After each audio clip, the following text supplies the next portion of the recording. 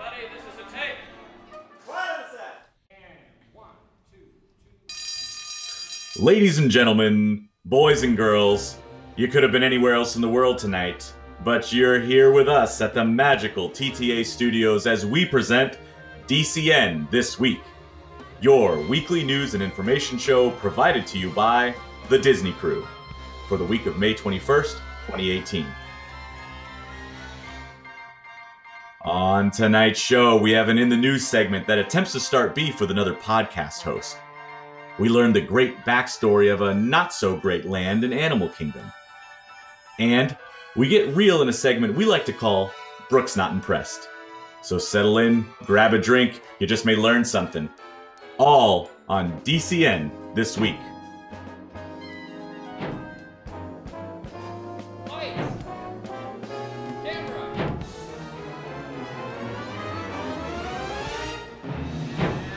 And action.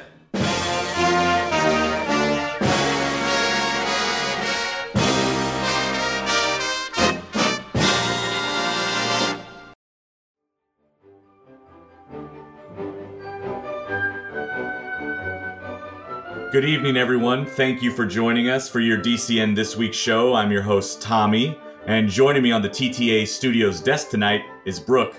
Good evening, Brooke. Good evening, Tommy. Let's check what's happening in the news. Our top story this week: fire erupted on the Maleficent Dragon Float during the Festival of Fantasy Parade at the Magic Kingdom. The flames engulfed the head of the dragon, and sparks and embers flew all around before cast members could get on site to suppress the fire. Spectators looked on in awe, snapping pictures and posting videos all over social media. Upon realization that the spectacle was garnering significant attention from parkgoers, Disney officials were quick to spring into action. Cast members rapidly roped off a special area, specifically for those guests willing to pony up an extra $50 for premium fire views and only first-degree burns. For those guests staying at the Contemporary Resort in Walt Disney World, you'll be able to catch a glimpse of the riveting ground clearing happening at the Magic Kingdom as the park prepares for the construction of the all-new Tron roller coaster coming in 2021. The construction ongoing in the Tomorrowland area could impact guests visiting that land in the park, but, on an up note, at least we got rid of all those pesky trees. Numerous users on Reddit claim to have contracted a vicious stomach virus from eating food items purchased from the limited-time food kiosks set up for the Flower and Garden Festival happening in Epcot right now. In his review of the violent effects of the stomach virus, noted Disney enthusiast and podcaster Lou Mangello gave it 5 stars and said, "This is the best stomach virus Disney has ever created." The Disney Now app, which is an app for your streaming devices that shows current and past Disney Channel shows, has also added a park section where you can view parades and fireworks directly from the parks. Recently, the app added the nighttime shows Rivers of Light from the Animal Kingdom park. This is really great. Now you don't have to go to the Animal Kingdom, wait in line, and sit with thousands of people to be bored out of your mind watching this show. In Don't We Have Bigger Fish to Fry news, Disney fans are up in arms about recent changes happening at the Whispering Canyon Cafe at the Wilderness Lodge in Walt Disney World. In years past, the restaurant's waiters would mess with the customers by playing little tricks on them and giving them a hard time. According to Walt Disney World Today on Twitter, all that nonsense has been stopped. No longer will the waiters be involved in good-natured ribbing and sarcastic comments as part of the atmosphere of the restaurant. Guests of Whispering Canyon Cafe who are still interested in hearing sarcastic comments and rude behavior with their dinner will now simply have to eavesdrop to a neighboring table where no doubt they'll be able to hear an exasperated father who's had it just about up to here with his nagging mother-in-law who will never view him as good enough. Yeah, I can't afford this meal, okay? I'm sorry I'm not a lawyer like Travis. Alright, moving on. WDW Magic is reporting that a new signature table service dining restaurant will be opening soon in the Japan Pavilion in Epcot at Walt Disney World. The new restaurant will not replace any of the existing dining options, but will be a totally new establishment run by Mitsukoshi, who operates the other restaurants in the pavilion. The restaurant is rumored to be inspired by nature and takumi, which is Japanese for artisanal, which is English for pretentious and unnecessarily overpriced. No official word yet on theming or menu items, but in keeping with the recent park trend of incorporating film successes into the World Showcase pavilions, surely we can all eagerly anticipate dining at Black Panther's Hibachi Grill and Sushi Bar. A new After the Fireworks dessert party is coming to the Magic Kingdom starting next week. The new menu will not only feature desserts, but also savory snack items like egg rolls and spinach dip, in addition to the ooey gooey toffee cake from Liberty Tree Tavern. Okay, I know what you're thinking. That sounds like an odd assortment of menu items. Sure. But credit where it's due, at least Disney is not letting any of their unordered menu items from other restaurants go to waste. Disney officials also made note that all of the serving tables at the After the Fireworks dessert party will be ECV height, so as not to inconvenience any of their lazier guests. Something for everyone, ladies and gentlemen. And finally, in Disneyland this week, the release of a special edition Infinity Gauntlet Sipper Cup has created quite the stir. This wearable mug looks like the golden glove Thanos wears in the new Avengers movie Infinity War, complete with all the shiny Infinity Stones.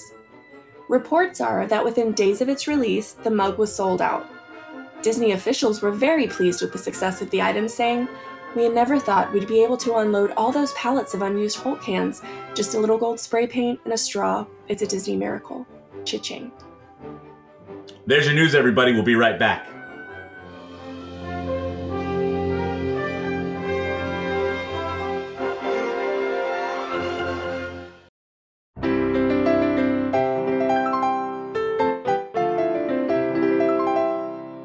Ladies and gentlemen, this is your moment for us.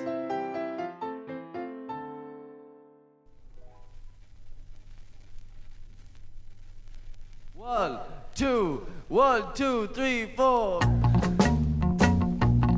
thought he'd never leave. Well, I'm a little dinosaur. I'm a little dinosaur. I'm a little dinosaur, but I'm planning to go away. Now I am real old, don't you know? Born 10 billion years ago, but they don't love me here enough, and so I'm planning to go away. Now the children upon their lawn will wake up and wonder where I've gone, and the flies that buzz around where I now be, they're all gonna have to get along without me. They'll say, "Where's the little dinosaur? I didn't think he'd really go. Where's that little dinosaur? He must have Please don't go away.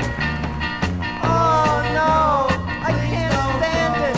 I wish the little dinosaur would come back. Nobody tells any good jokes anymore since he's gone. Everybody really likes you, little dinosaur. Don't go. Yeah, they like you. They were applauding and everything. Tell that dinosaur to come back. I want him to come back. Yeah, that's right. Tell him to come back. I'll come back. You know I'm back to stay, 'cause I'm just your little dinosaur, and I could never really go. Never really go. Never really go away.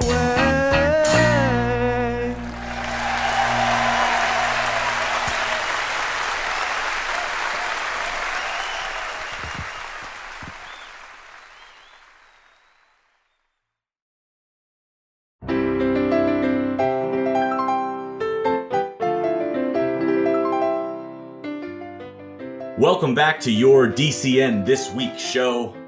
And now, our e-ticket attraction. This week, our e-ticket attraction is a segment we like to call Check the Narrative, in which we give you the full canon backstory that the Imagineers have created for your favorite Disney attractions. This week, our subject is not just one attraction, but an entire land. Dinoland, USA.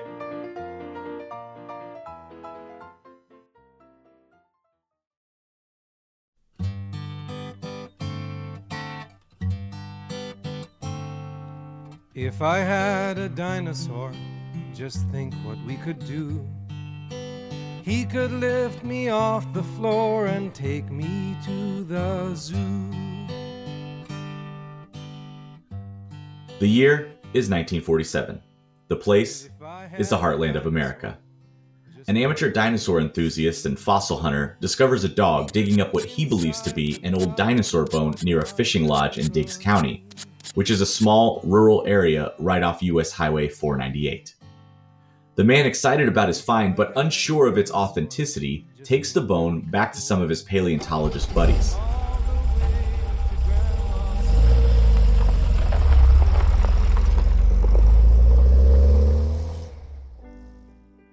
The paleontologists verify that these bones are indeed authentic dinosaur bones. The group is overjoyed, because it's been years since bones of this caliber have been uncovered in America, and they presume that there must be more. The group finds donors and benefactors and raise enough money to purchase the entire fishing lodge and the surrounding land. They shut down the fishing lodge and they turn it into a makeshift base camp for further study of the area.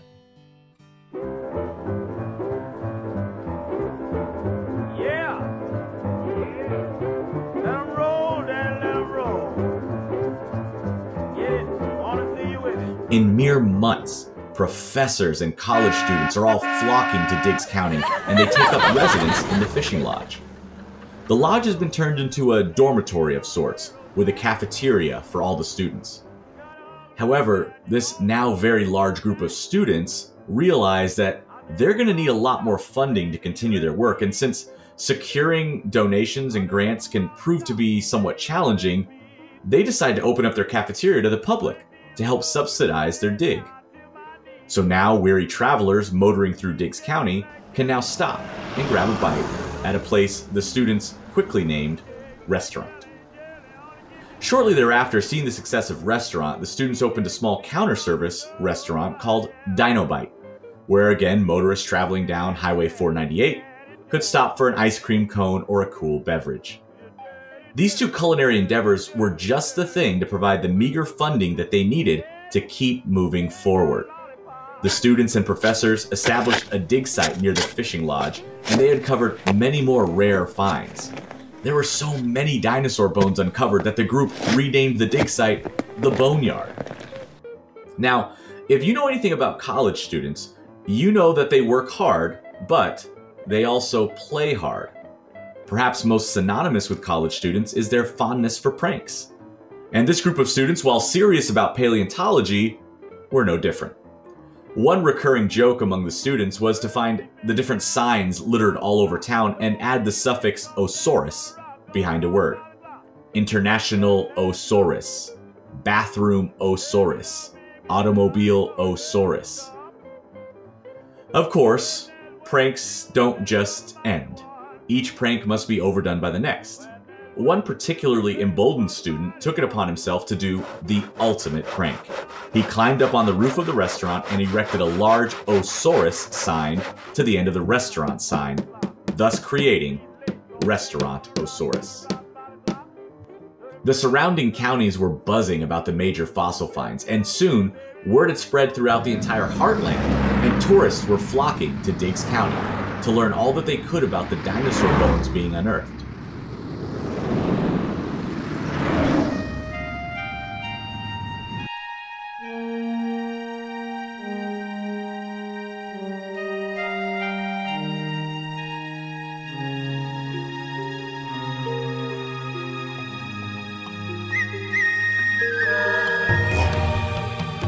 Tourists would marvel at the Boneyard, and they would visit the lodge, which had now been transformed yet again into an improvised visitor center. The lodge, dormitory, cafeteria, visitor center, museum became a lounge, a recreational area, and a home to all the artifacts discovered in the area. The dig site continued to grow, and thus the lodge needed to grow as well to support that work. However, money was not overflowing, so they couldn't just fund the expansion in a traditional sense. The students had to look for creative ways to grow the lodge. Over the years, the students would add on to the lodge using anything that they could find, such as a Quonset hut for vehicle maintenance. They found these semi-permanent tents that they put adjacent to the hut for extra storage. And then they found an Airstream trailer one day, which they then connected to the lodge for additional recreational space that the students named the Hip Joint. Inside of all these spaces, the students would leave their mark through artwork, pictures, or pranks that can still be seen today. The Dino Institute was now officially formed and was even offering classes on site to graduate students. However, money remained a constant issue, and if they wanted to grow more, they would need help. In 1973, the founding board members of the Dino Institute reached out to Dr. Helen Marsh to help generate more profits. Dr. Marsh had developed a reputation for saving failing museums and securing additional funding. Shortly after her arrival at the Dino Institute, she used the majority of the capital left to purchase a fledgling company named Chronotech Inc., which had just lost their government funding.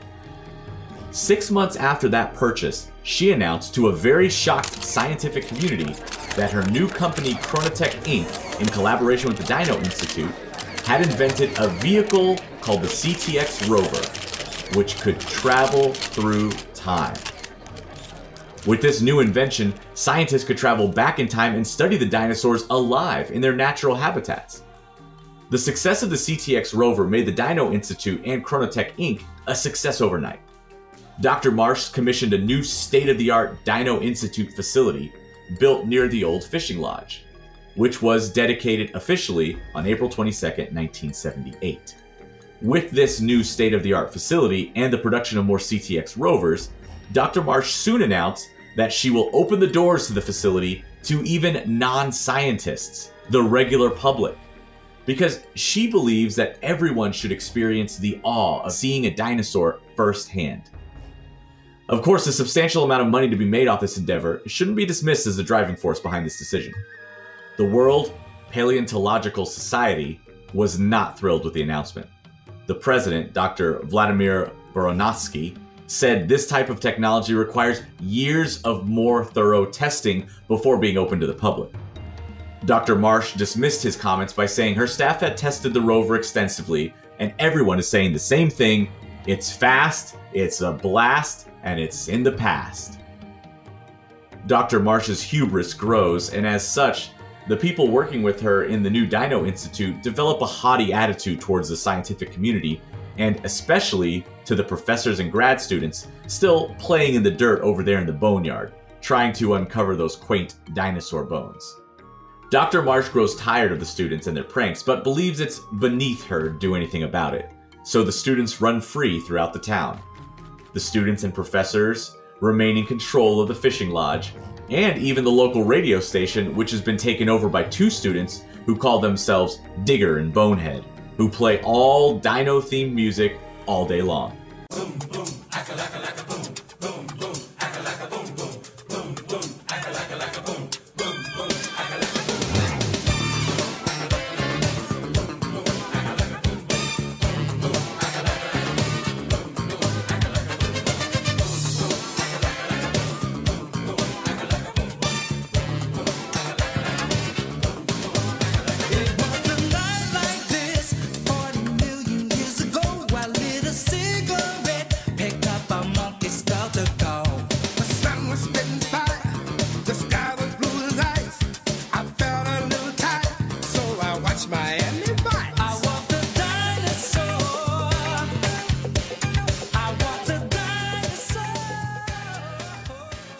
The Dino Institute remains in Dr. Marsh's control, and as such, it remains a refined place of upstanding decorum and cutting-edge scientific discovery. Further up Highway 498 from the fishing lodge is a gas station run by an older couple named Chester and Hester. All of this new traffic in the town and all these tourists to the area, it should have helped their little gas station grow, but they've become frustrated because everyone else seems to be making a lot of money except them. Chester and Hester were determined to find ways to increase their profits. So as tourists started flocking to the town, Chester and Hester started selling souvenirs and little tacky knickknacks in their gas station. In a short period of time, the gifts were outselling the gas, so they converted the entire service station into a large gift shop called Chester and Hester's Dinosaur Treasures. Chester and Hester's Dinosaur Treasures was a huge success, and profits were rising exponentially. The older couple knew that to make more money, they needed to expand more. So they took their profits from the gifts and they bought the land across Highway 498.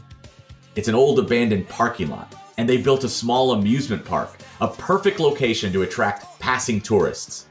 Chester and Hester's Dino-Rama was born and is still running strong, giving scientists and passing tourists a little break from dinosaur hunting. Today, the Dino Institute still offers tours to the public that take them back to the Cretaceous period to see all those magnificent creatures. The professors and students still believe that studying dinosaur bones and fossil records are vital to our understanding, so they continue to work and play in the old fishing lodge, or Restaurantosaurus, which is now a museum, a visitor center, a dormitory, a cafeteria. And you can visit the dig site, and you can see their work firsthand, and you can visit the lodge and see the history of the group, their humble beginnings, their first major finds, the endless pranks on each other. It's all there for you inside the old fishing lodge. And now, you know the history of Dinoland USA. Next time you go, really take the time to explore the area. You'll find all the pieces of evidence of this backstory. You'll see all the pranks by the students. And no doubt, you'll have a really great time in this small county off Highway 498.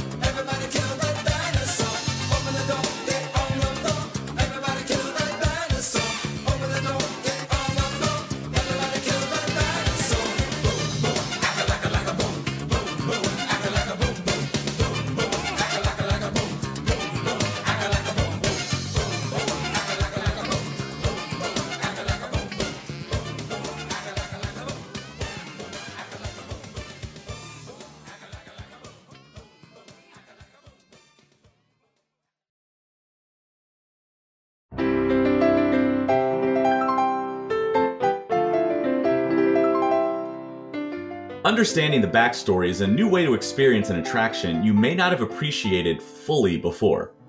Perhaps even attractions you've dismissed or written off become so much more once you dig a little deeper into them. But sometimes digging deeper into something doesn't make it better.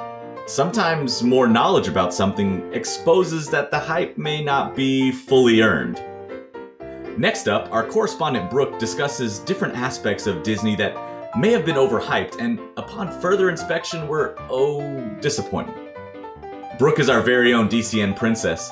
She's known as the podcaster with the heart of gold, and yeah, I think it goes without saying, but she has charm for days.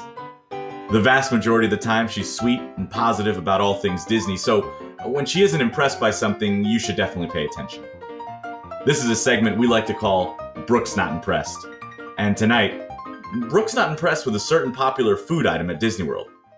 Brooke?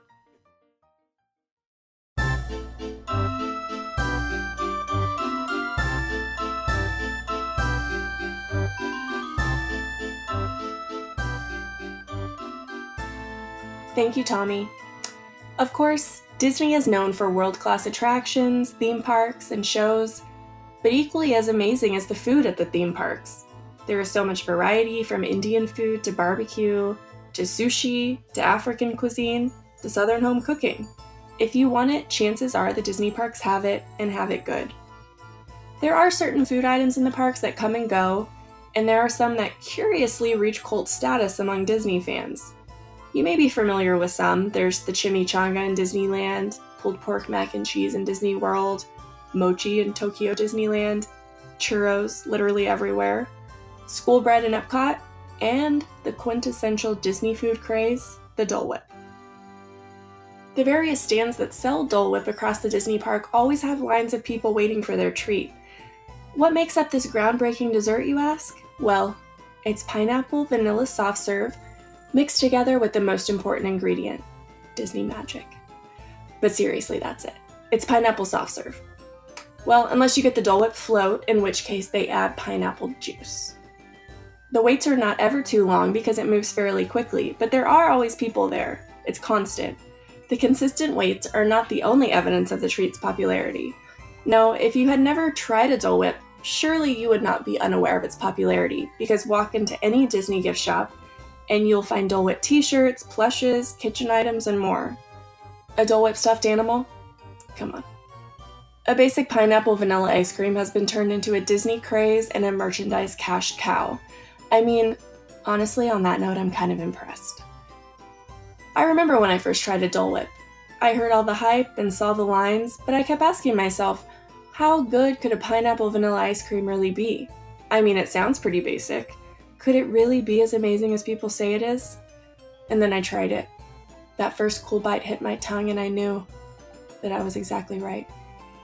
I'm just gonna say it, and it's time we all admit it. There's nothing special about the Dole Whip. It's exactly how it sounds, if not, more vanilla, if you will. Is it bad? No. Is it overrated? Absolutely. Let's just say I wouldn't wait in line for it. I definitely won't buy a shirt with it on it. I mean, unless it's a really cool shirt. But all in all, it's a bit overhyped, and I'm just not impressed.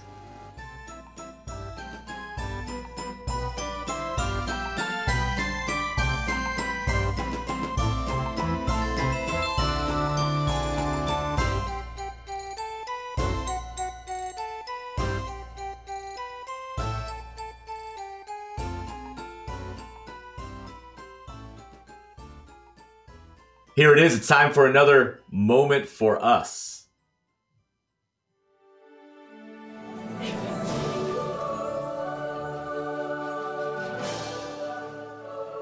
Hello.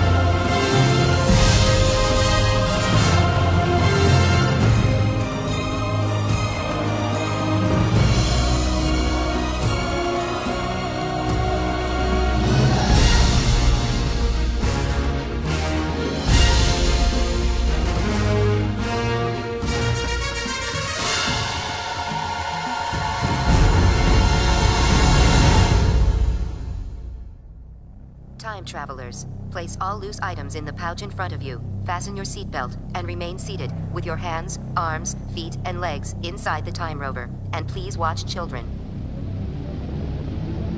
Time travel commencing in T-minus 10 seconds and counting.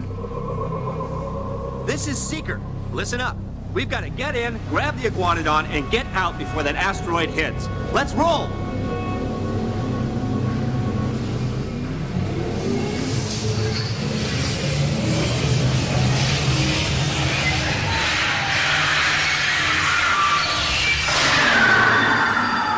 Okay, now, let's go get that dino. Computer, what are you tracking? Styracosaurus. Not our dino. Warning, meteor shower in range. Just little one. Oleoramus. Hadrosaur. Raptor. Time to get serious. Locking autopilot on homing signal now! Hang on! I'm tracking a big dino on the scope. Could be ours. Computer, full stop. Identify. Carnotaurus. Definitely not our dino. Go, go, go!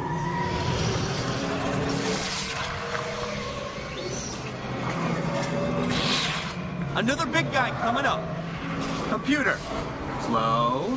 And identify. Sauropod. Still not our dino, but at least this one's a vegetarian. Whoops.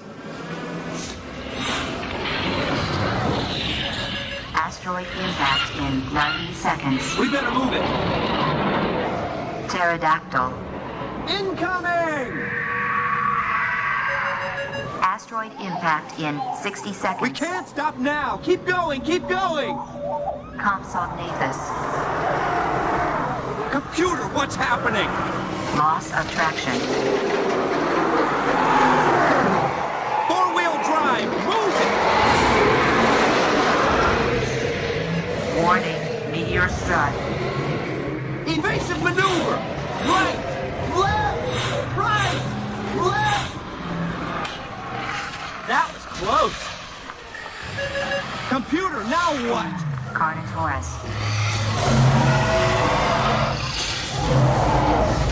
That's it! Abort mission! Abort! Abort! Iguanodon. Forget it! Get them out now! Asteroid impact. Brace yourself! This is it! They're not gonna make it! They're not gonna make it! Mission accomplished. You made it! I knew you would, and guess who made it back with you? I better find him before security does. Thanks for everything!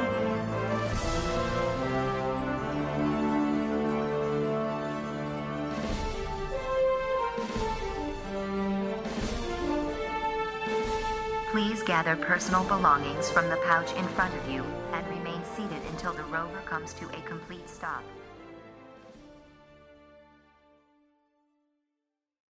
Thank you all for joining us on your DCN This Week show. It's a pleasure having you with us, but sadly, now it's time to say goodbye to all our company.